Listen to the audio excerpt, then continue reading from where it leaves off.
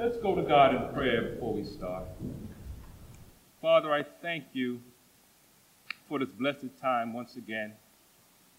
You are amazing that you have given us this day to rest, to worship, to come before you, Lord God, and just lay it all bare, to cast our burdens away and to trust that your Son truly has did it. He said, "It is finished. For all who believe in me, I will give them eternal life, and they shall never perish." Thank you, Lord. And this is the day we come together and we are reminded of what we have in Christ. We are encouraged to go forth knowing that you walk in the midst of your churches, Lord God, and you bless and you comfort and you watch and you rebuke and you convict.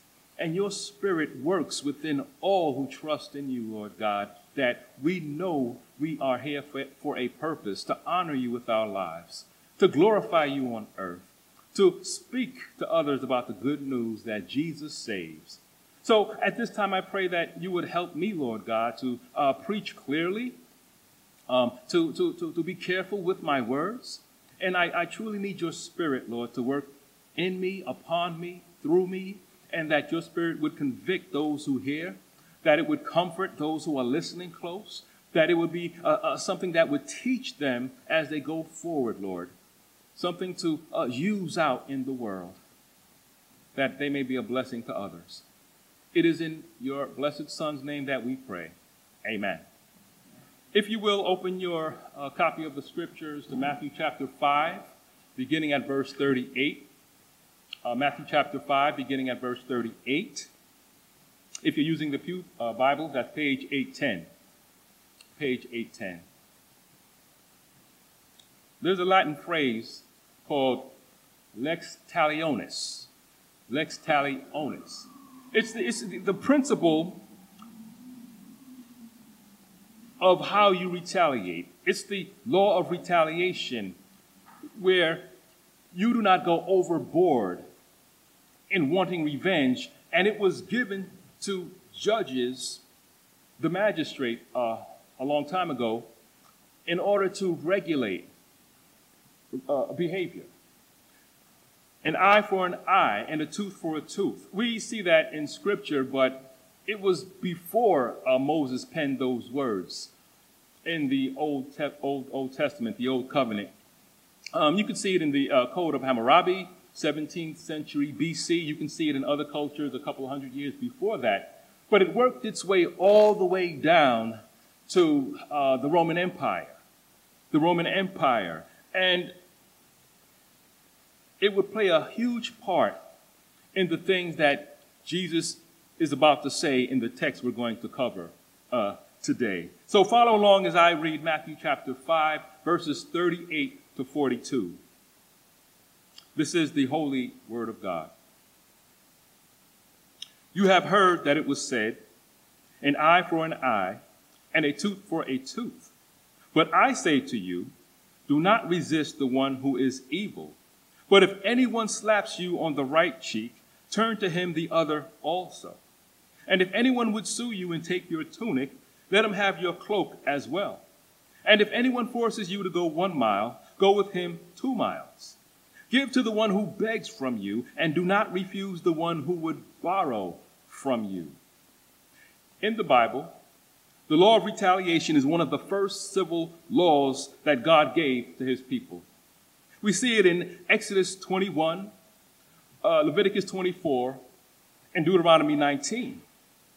However, in verse 38 of Matthew chapter 5, when Jesus said, you have heard that it was said, an eye for an eye and a tooth for a tooth, he is not specifically addressing the text from Exodus chapter 21, verses 22 to 25, where you have this instance, this scenario of these men fighting. And if one of these men happened to hit a pregnant woman, justice would have to take place, proving even way back then without ultrasound, they knew a life was inside of the mother. So if the baby is born and there is no problem with the baby, no injury, nothing then the magistrate, the judge, the ruler, would inflict a fine as he should so determine. However, if there was harm to the baby, Exodus 21:22 through 25 says that that person who hit the mother and injured the baby shall pay life for life, eye for eye, tooth for tooth, foot for foot, wound for wound, so forth and so on. So we see the law of retaliation in effect. But neither is Jesus dealing with the next text concerning the law of retaliation in Matthew chapter 5. We see in Leviticus chapter 24, verses 19 to 20, where Moses told the people, if anyone injures his neighbor, as he has done, it shall be done to him. Fracture for fracture, eye for eye, tooth for tooth. Whatever injury he has given a person, that same injury shall be given to him. As we go to the Deuteronomy 19 text, Jesus is not specifically speaking of that portion of Scripture, where in verses 16 to 21, it says, if a malicious witness arises to accuse a person of wrongdoing, then both parties to the dispute shall appear before the Lord, before the priest, and the judges who are in office in those days. And the judges shall inquire diligently. And if the witness is a false witness and has accused his brother falsely, then you shall do to him as he had meant to do to his brother. So you shall purge the evil from your midst. And the rest shall hear and fear, and shall never again commit any such evil among you. Your eye shall not pity. It shall be life for life, eye for eye, tooth for tooth, hand for hand, foot for foot. Once again, the law of retaliation, lex talionis, would go into effect. In all of these passages, the law was given as a rule to regulate the decision of judges. Now, verse 1 of Exodus chapter 21 sets forth the context. It says, now these are the rules that you shall set before them. And of course, the word for rules means judgments. These commands were for regulating the procedure of judges and magistrates in the decision of cases and the trial of criminals. But instead of confining it to the magistrates, the Jewish leaders over time made it the rule by which someone could get their own revenge. They considered themselves justified by this law to personally inflict the same injury on others that they had received. So in our text, Jesus is not specifically addressing any of those scriptures, but how the people were misinterpreting those scriptures. When he says, you have heard that it was said, he's saying the things you have been taught by your rabbis are wrong. They are inaccurate. So here we go once again with the Jewish leaders, aka the Sanhedrin, who claim to stand on the letter of the law, but in actuality, they twisted the meaning of the law to their own benefit. They totally neglected the aim and purpose of the law. As originally given, the law of retaliation was meant to restrain the vigilante justice that promoted personal revenge. If the judgments were declared by the magistrate as intended, then it would come from a neutral party who had the authority to grant a righteous judgment. The ruling was to bring balance and proper justice. Outrage, as we know, we all, I think, have been there, outrage from personal vengeance destroys balance. Anger has a way of going overboard. While on the other hand, or the other end of the spectrum, passivity has a way of ignoring justice, all in the name of being nice. For the guilty party to pay less than an eye for an eye or more than a tooth for a tooth would make that judge or ruler guilty of being an unjust judge or ruler. in order to make sure offenders don't get away with disrespect and wickedness, and to satisfy our own hardened hearts, I'm including us in that also, many of us also have a desire to take it out of the hands of the judges and make it a personal law. Some of us still will say, eye for an eye, tooth for a tooth. I have to pay them back. But what Jesus does in our text is reveal how someone who has encountered the grace of God, that plays a big part. He deals with someone who has encountered the grace of God and how they should respond whenever personal situations of harm happen to come their way. The overall theme of our text is, and if you're taking notes, I'll say it twice, the sacrificing of personal rights for the glory of God and the salvation of others. The sacrificing of personal rights for the glory of God and the salvation of others. Jesus tells the multitude and us 4 things we should do whenever we believe our rights have been within. First up, shame the disrespectful. In verse 39 of Matthew 5, Jesus said, "But I say to you, do not resist the one who is evil, but if anyone slaps you on the right cheek, turn to him the other also." You know, there has been so much discussion on this verse over the past 2,000 years that I am tempted to jump over it and go right to the next verse, mainly for 2 reasons.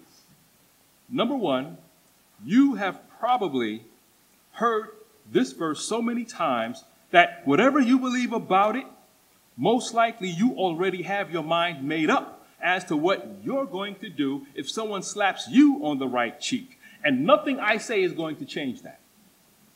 And number 2 reason I was tempted to skip over it is I may be wrong. I might be mistaken about my interpretation concerning this verse. So I want you to follow me with caution. And I can hear some of you whispering, I do that anyway. Fine.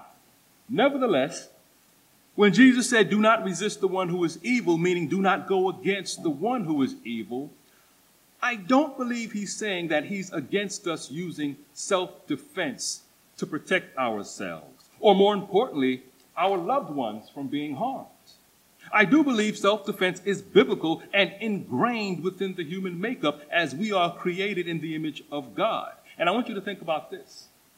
As Jesus was about to go to the cross and depart from this world, he told his disciples in Luke 22:36, you might want to write that down because you might need that. Luke 22 and verse 36, he told his disciples, if you don't have a sword, sell your cloak and buy one. If you don't have a sword, sell your cloak and buy one. Why? Because he knew that as his disciples would be traveling dangerous roads in order to fulfill the Great Commission, there would be thieves and bandits looking for easy prey.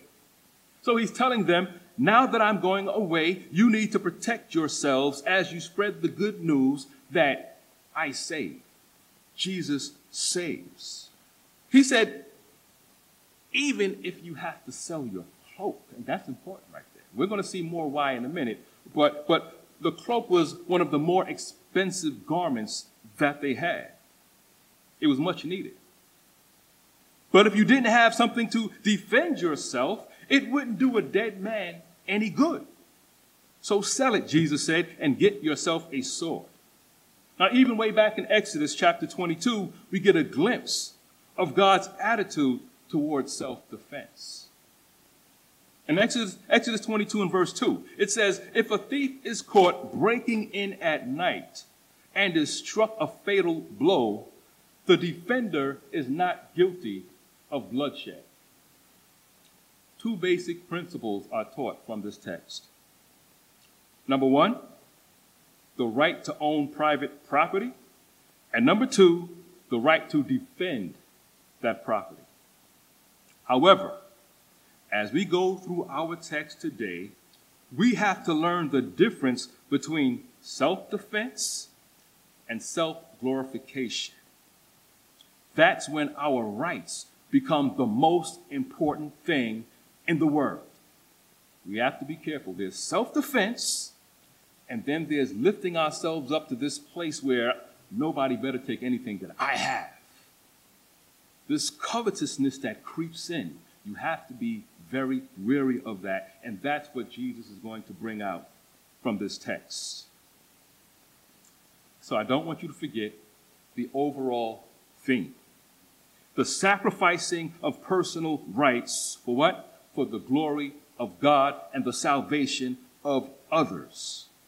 The lesson that Jesus is teaching in our text is that for the most part, we ought to refrain from asserting our rights and rather put the need for the salvation of others first for the glory of God.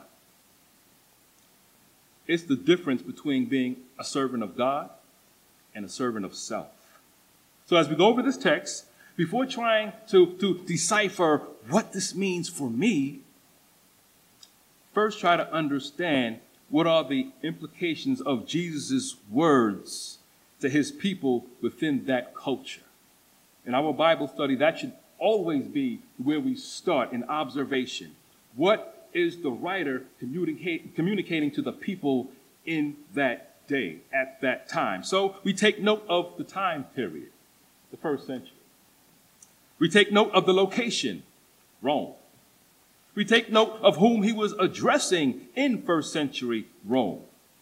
It was to the Jewish population living in the midst of Roman oppression that he said, do not resist the one who is evil, but if anyone slaps you on the right cheek, turn to him the other also. Two things to keep in mind once more. Number one, in that part of the world, the act of slapping someone on the right cheek was routinely done by a superior to an inferior. For example, a master to a slave, a guard to a prisoner, an adult to a child, a soldier to a citizen, and unfortunately, a man to a woman. The proper way to reprimand someone was to take your right hand and backslap them across their right cheek.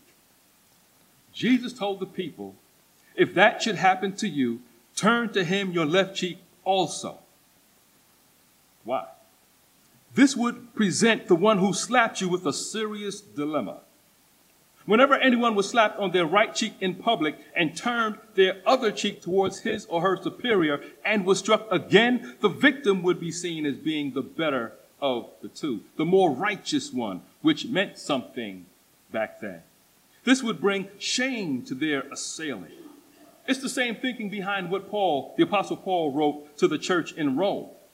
He said, if your enemy is hungry, and this is out of Romans chapter 12 and verse 20. He said, if your enemy is hungry, feed him. If he is thirsty, give him something to drink. For by so doing, you will heap burning coals on his head, meaning you will bring him shame. And since the Jewish Christians were familiar with the Old Testament text, they knew Yahweh would condemn their enemies in their shame. For instance, in Psalm chapter 35 and verses 4 to 5, David said, let them be put to shame and dishonor who seek my life. Let them be turned back and disappointed who devise evil against me. Let them be like chaff before the wind, with the angel of the Lord driving them away. Then in Psalm chapter 35 and verse 36, he said, let them be put to shame and disappointed altogether who rejoice at my calamity.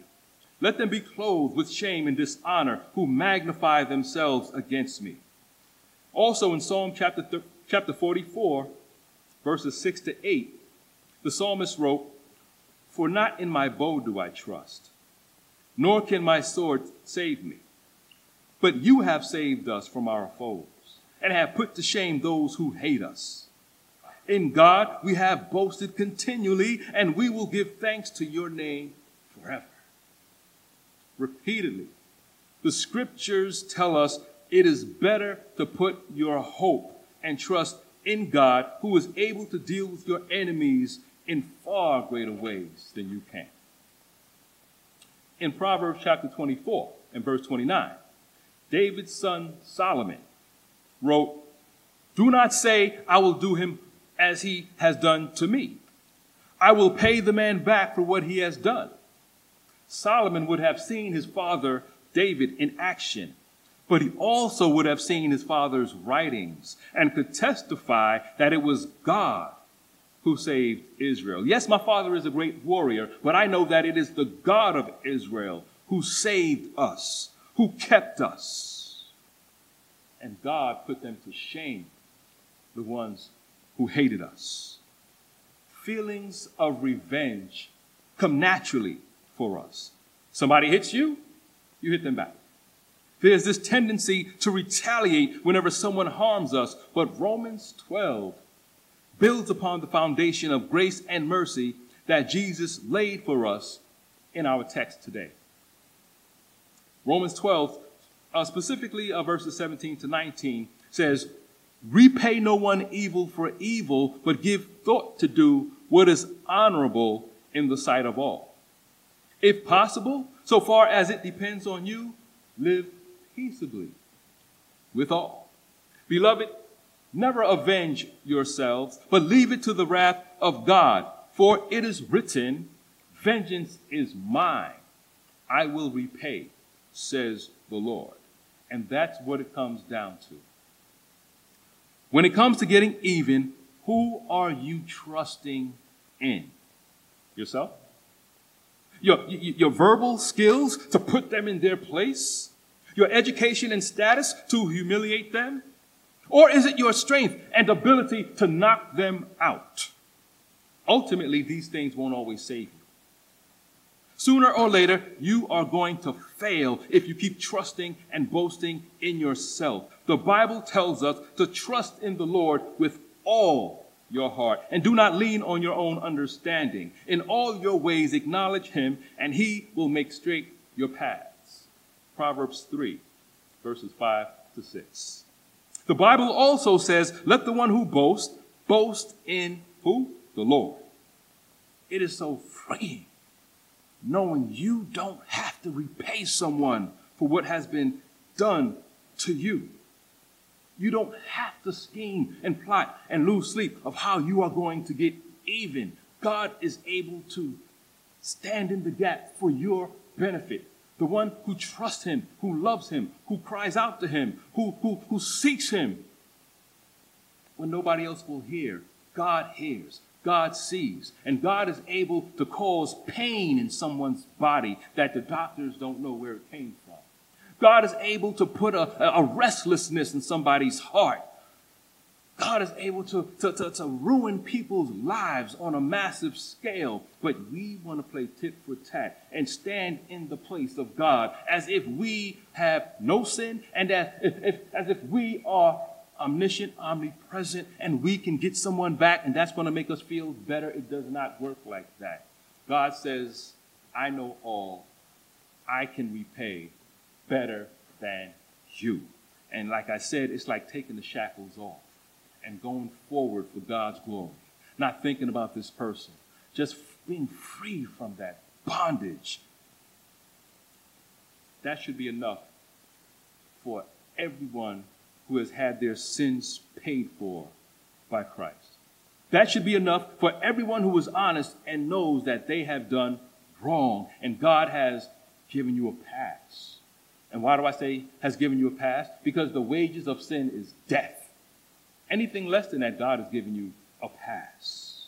So I hope that brings some clarity to verse 39 and the call to turn the other cheek, to bring shame to our enemies and glorify God, because I have to move on. But as we move on, we'll see that each one of these directives has the same goal: to bring shame on the evil and unrighteous by dying to self and living for the glory of God. I believe this is what Jesus meant in Matthew 10:39 when he says, whoever loses his life for my sake will find it. You will actually know what it is to live for Christ, when you don't try to get even all the time. The second thing we should do whenever we believe our rights have been violated is shame the false witness. Shame the false witness. In verse 40 of Matthew 5, Jesus goes on to tell the multitude, specifically those who call themselves his followers, if anyone would sue you and take your tunic, let him have your cloak as well. This was not a matter of someone winning a lawsuit against you justly, but under false pretenses. Now, how can I say that? Looking at the old civil law, the judicial law, in Leviticus 19 and verse 15, Moses wrote, "You shall do no injustice in court. You shall not be partial to the poor or defer to the great, but in righteousness shall you judge your neighbor." So if someone lost their tunic in a judgment against them because they were found guilty, whether they were rich or poor, they lost it fairly. The tunic was the undergarment closest to the skin, and the cloak was the outer garment, as most of you have figured out. But as I stated previously, it was the more expensive garment. The poor man may have a few tunics to alternate daily, but only one cloak. They also would often use the cloak as a bed cover at night when it was a little chilly. But Jesus is saying, instead of contending with the scandalous person over your tunic, give them your cloak as well. If they won the rights to your undergarment unjustly, shame them by giving them your outer garment along with it. Hopefully, it's in the winter, so everyone can shame them when they see you shivering without any covering. To us, this makes no sense whatsoever, but under their laws of social justice in the Old Covenant, it is written, "If ever you take your neighbor's cloak in a pledge, you shall return it to him before the sun goes down, for that is his only covering, and it is his cloak for his body. In what else shall he sleep? And if he cries to me, I will hear, for I am compassionate." That's Exodus 22, verses 26 to 27. Now, although this is speaking of a pledge or something received as collateral, the fear of the Lord played a major part as to whether the new holder of the cloak would keep it. The fear of the Lord should play a major part in the decisions that the believer makes day to day. It should have some motivation as to how you speak, how you think, and what you do.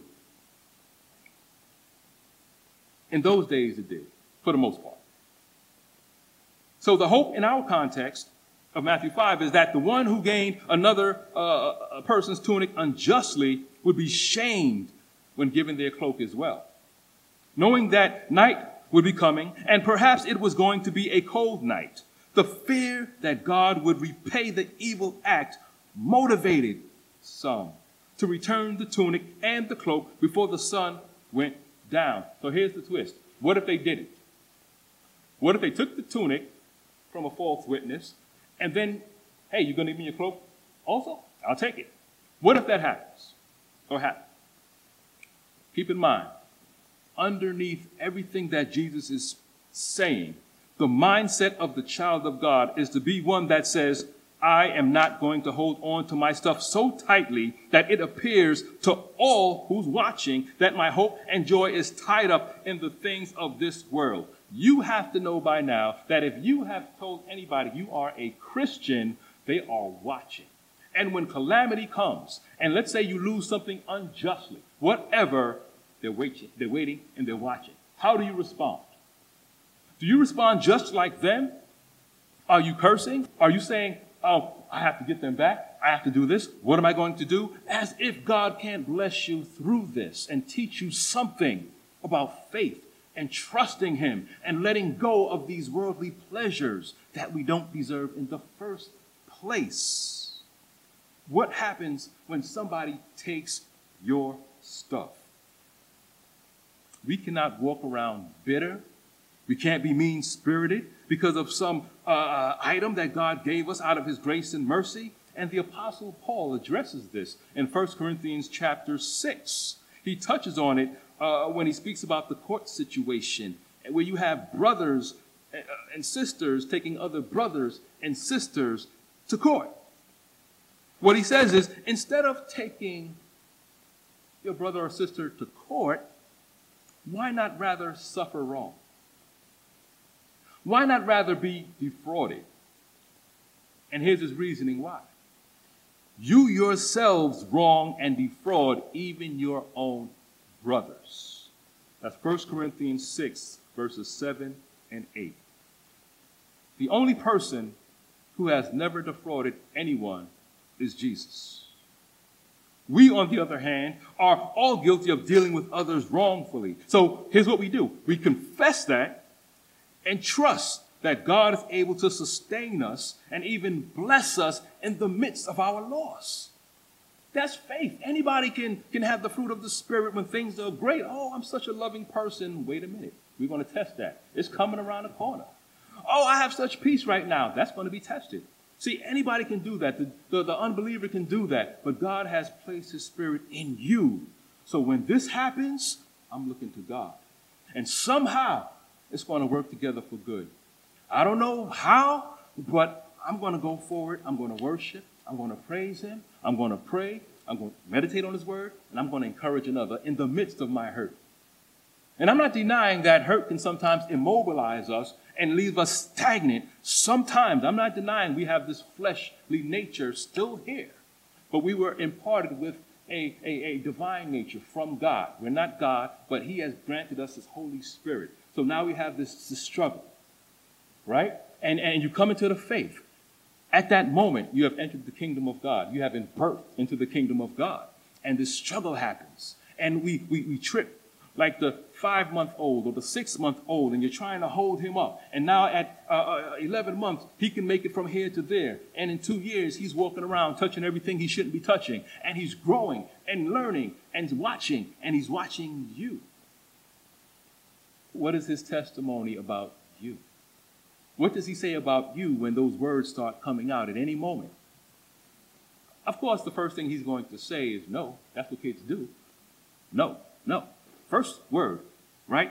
And so you move on and you say, I have to be a better example. I have to honor God with my life. I have to glorify him. And then I have to live for the salvation of those God providentially placed in my life. My parents. I could have had other parents, but these are the ones that God has given me. My spouse, my friends, my co-workers, my children. Am I honoring God with my life? We have to trust that God is able to sustain us no matter what. God is able to lift us up no matter how many times we fall. And we look to him and we trust him. The third thing we should do whenever we believe our rights have been violated is shame the ruthless superior. Shame the ruthless superior. And I chose ruthless because I like the Hebrew meaning behind that word. And ruth means friendship. Friendship.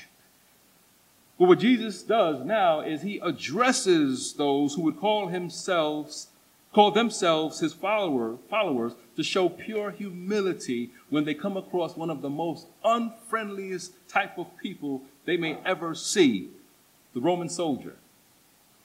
In verse 41 of our passage, Jesus said, and if anyone forces you to go 1 mile, go with him 2 miles. In those days, at any time, you could be ordered by a Roman soldier to carry his equipment, his bags, whatever he needed you to carry, the legal limit of 1 mile. Most of the Roman soldiers were not friendly.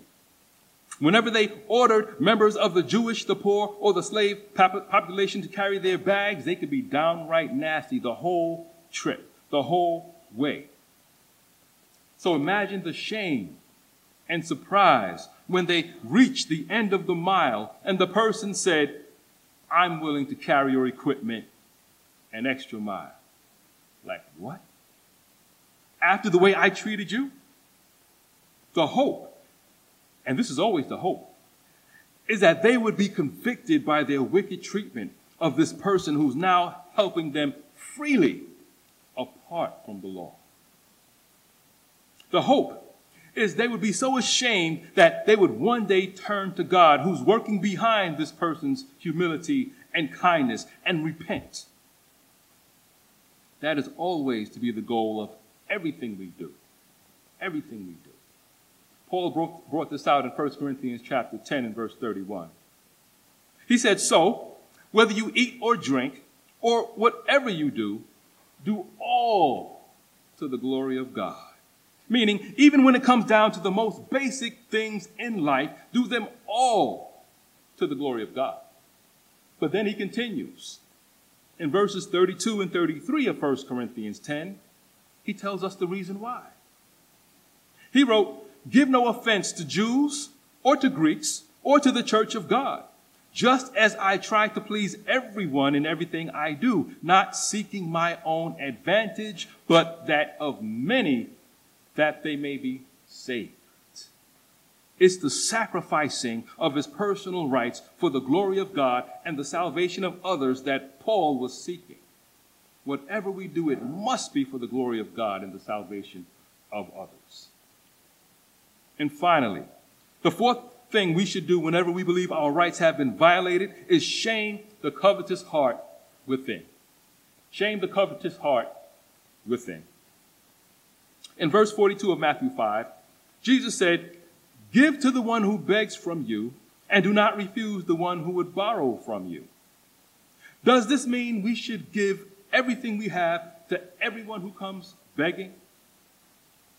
Our gracious, most benevolent Father doesn't even give us whatever we ask, because he knows everything we ask for isn't good for us. Likewise, if we were to give to everyone who begs whatever they ask, not only would we be destitute and maybe homeless, but we may actually be cursing and not blessing them with our constant gifts. 2 Thessalonians chapter 3 and verse 10 gives wise counsel when it says, if anyone is not willing to work, let him not eat. We must not be enablers in the negative sense, enabling laziness, enabling idleness, and creating a sense of entitlement. So what is Jesus commanding? We should view this command as an opportunity to imitate the Lord who gifts as we need. Out of love and a desire to be like Christ, we should prayerfully see in every request made to us at least three things. Number one, we should see it as an opportunity to be a vessel of blessing, an opportunity to be a vessel of blessing. 1 Timothy chapter 6, verses 17 to 18 speaks to this. It says, as for the rich in this present age, charge them not to be haughty, nor to set their hopes on the uncertainty of riches, but on God, who richly provides us with everything to enjoy. They are to do good, to be rich in good works, to be generous and ready to share. God has blessed us to bless others. That's why even any brother who is in Christ, who in his former life may have been a thief, in Ephesians 4, they are told to stop stealing, but rather do honest work with your own hands so that you may have something to share with anyone in need. The verse doesn't just say, stop stealing. And the verse doesn't just go and end at work with your own hands. But here's the purpose, that you may have something to give to someone in need. Instead of taking, you're giving. Instead of seeing how you can rob and steal and connive and con someone into what you can get, work. And don't just get all you can all you get, and sit on your can. No, he says, give. Give. Why? Because God has blessed you. God has taken you from someone who was just so self-centered, you had to just fill your own heart with everything you wanted. and he's turned you. God says, now you see me, and you see that I gave everything, my son, and I delivered you from death, and now you're walking in the light. So look like me and give. That's what love does. It gives. Lust takes. It takes. And it never satisfies. It can never satisfy. Secondly, being generous gives us an opportunity to fight covetousness from settling within. To fight covetousness from settling within. Ephesians 5:5. For you may be sure of this, that everyone who is sexually immoral or impure or who is covetous, that is an idolater, has no inheritance in the kingdom of Christ and God. That's how important it is not to be covetous. If you believe covetousness, which is idolatry, is growing within you, start giving. Become more generous and more ready to share what God has blessed you with. It's called actively combating the sin of covetousness. And thirdly, we should give because God loves a cheerful giver. It doesn't get better than that. God loves a cheerful giver. But according to the first phrase of that 2 Corinthians 9:7 passage, each one must give as he has decided in his heart, not reluctantly or under compulsion. We should never give out of legalism or external pressure. Legalism and external pressure is one of the very reasons Jesus had to keep saying, you have heard that it was said, but I say to you. Legalism and external pressure from the scribes and the Pharisees towards the common people was one of the reasons Jesus gave a series of 7 scathing rebukes towards them in Matthew 23, a part of which Anthony covered this morning in Sunday school, and Peter will be finishing next Sunday, God willing. In one of those rebukes, Jesus said, woe to you, scribes and Pharisees, hypocrites, for you travel across sea and land to make a single proselyte. That's one convert. Just one convert. You will travel far and wide. And when he becomes a convert, a proselyte, you make him twice as much a child of hell as yourselves. Legalism and external pressure takes someone who starts out wanting to do right. But over time, it makes them legalistic and hard-hearted.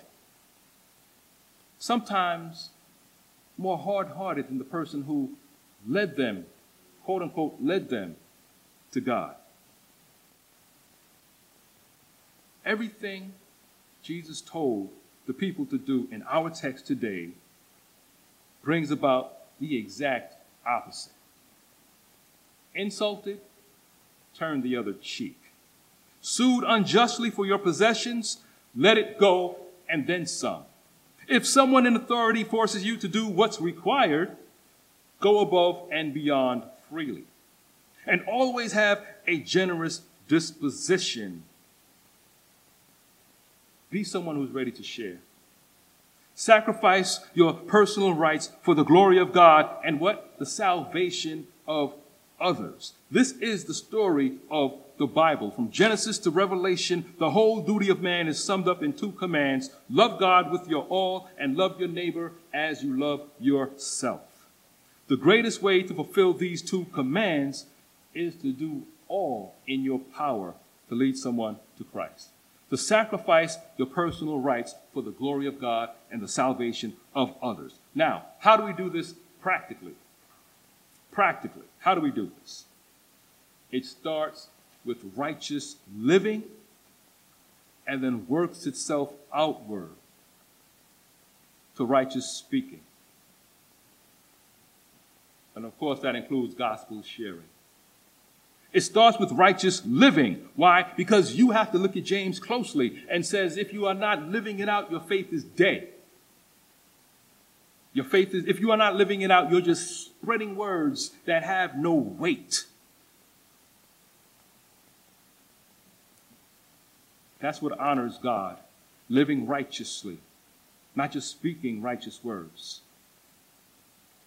We pray, we fast, we cry out, Lord, save my spouse. Lord, save my parents. Lord, save my children. But the question for us today and always is, are we willing to go the extra mile? To go beyond what is required, to show the power of God that's working in us, that hopefully God will visit them and save their souls, and they'll be able to look at you and say, thank you for leading me. Thank you for loving me in my sin. Thank you for sharing the word with me, even when I didn't want to hear it. There are literally thousands of examples, speaking of well-known heroes of the faith who laid down their lives for the benefit of others. But there are so many more who will remain unknown to the masses. Those who haven't written a book about their great sacrifices, but God knows them well. Like the wife who has been preparing to be a professional all her life. She has the degrees, the certifications, but she decides it's better to be a stay-at-home mom. Why? So she can teach her children to love and sacrifice their lives for Jesus Christ through her example. That's what Pastor Harry Fujiwara's wife, Janice, did. She went above and beyond what was required so that God may be glorified and prayerfully her children may be saved. What about the adult child who sacrificially does without the pleasures and conveniences of this world to take care of his or her aging parents? No books, blogs, or posts about it. No big announcements, just going the extra mile for the glory of God. But now here's the thing. Both of these examples are okay. They're okay. But the application from our text is that if your children that you sacrifice your career for, or your parents who you cast off the good life for, are disrespectful and unappreciative towards you, but in the midst of that, you turn the other cheek, give them the clothing off your back, go the extra mile, and are generous towards them using cautious wisdom, now you're beginning to grasp what Jesus has done for every believer. And more importantly, now you're beginning to resemble, if you're doing it, the Christ of all grace and mercy who gave his life upon the cross for wretched sinners. The scriptures tell us clearly, for all have sinned and fall short of the glory of God and are justified by his grace as a gift through the redemption that is in Christ Jesus, whom God put forward as a propitiation. That means God's wrath is satisfied. How? By Jesus' blood to be received by faith.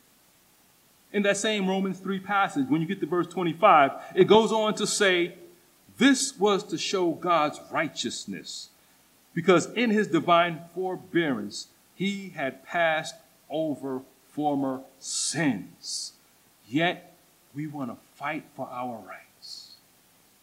We want to be justified. We want our revenge. We want our just due. We want them to pay, and we want to see it. But if it wasn't for the grace and mercy of God, our just due would have sent us to hell a long time ago. Praise the Lord for his grace and mercy. The next time we visit Matthew's gospel, we'll be coming to what some say is the most important of all the "you have heard that it was said, but I say to you" statements. When Jesus says, you have heard that it was said, you shall love your neighbor and hate your enemy. But I say to you, love your enemies and pray for those who persecute you. The only way we can even begin to do those things we covered today in verses 39 to 42 is by prayer. Praying for those who persecute you is hard. It's hard. But it is harder to hate your enemy when you're praying for them constantly and with all sincerity. More on that next time, but for now, let's close in a word of prayer. Father, we do want to bless you with our lives. We do want to honor you, Lord God, but it is so hard, Father. Your Son said he must go away so that the Spirit of truth could come. And praise God that the Spirit of truth came. The Holy Spirit came, Lord, and we have been sealed, all who believe that Jesus Christ paid the price, the penalty for their sin, and have been adopted. We have an inheritance so great in Christ that the Spirit of God has been sealed within us. He's not going anywhere. So the word says a few times not to grieve the Holy Spirit within. And sin, even the sin of seeking personal vengeance, grieves the Spirit of God. We're saying we don't trust you, God. We're saying we're stronger than you. We're wiser than you. O ye of little faith, your word says to us. Father, please help us. The smallest amount of faith, the size of a mustard seed in Christ, can pull us through, can give us a great testimony of how we waited on the Lord. We don't want to be like the children of Israel who panicked every time a crisis arose. But Moses told them, stand still and see the salvation of God. May we do that, Lord. Please help us. We cannot do it apart from you. In Jesus' name we pray. Amen. At this time, we will be taking an offering. I'll ask the ushers to come forward.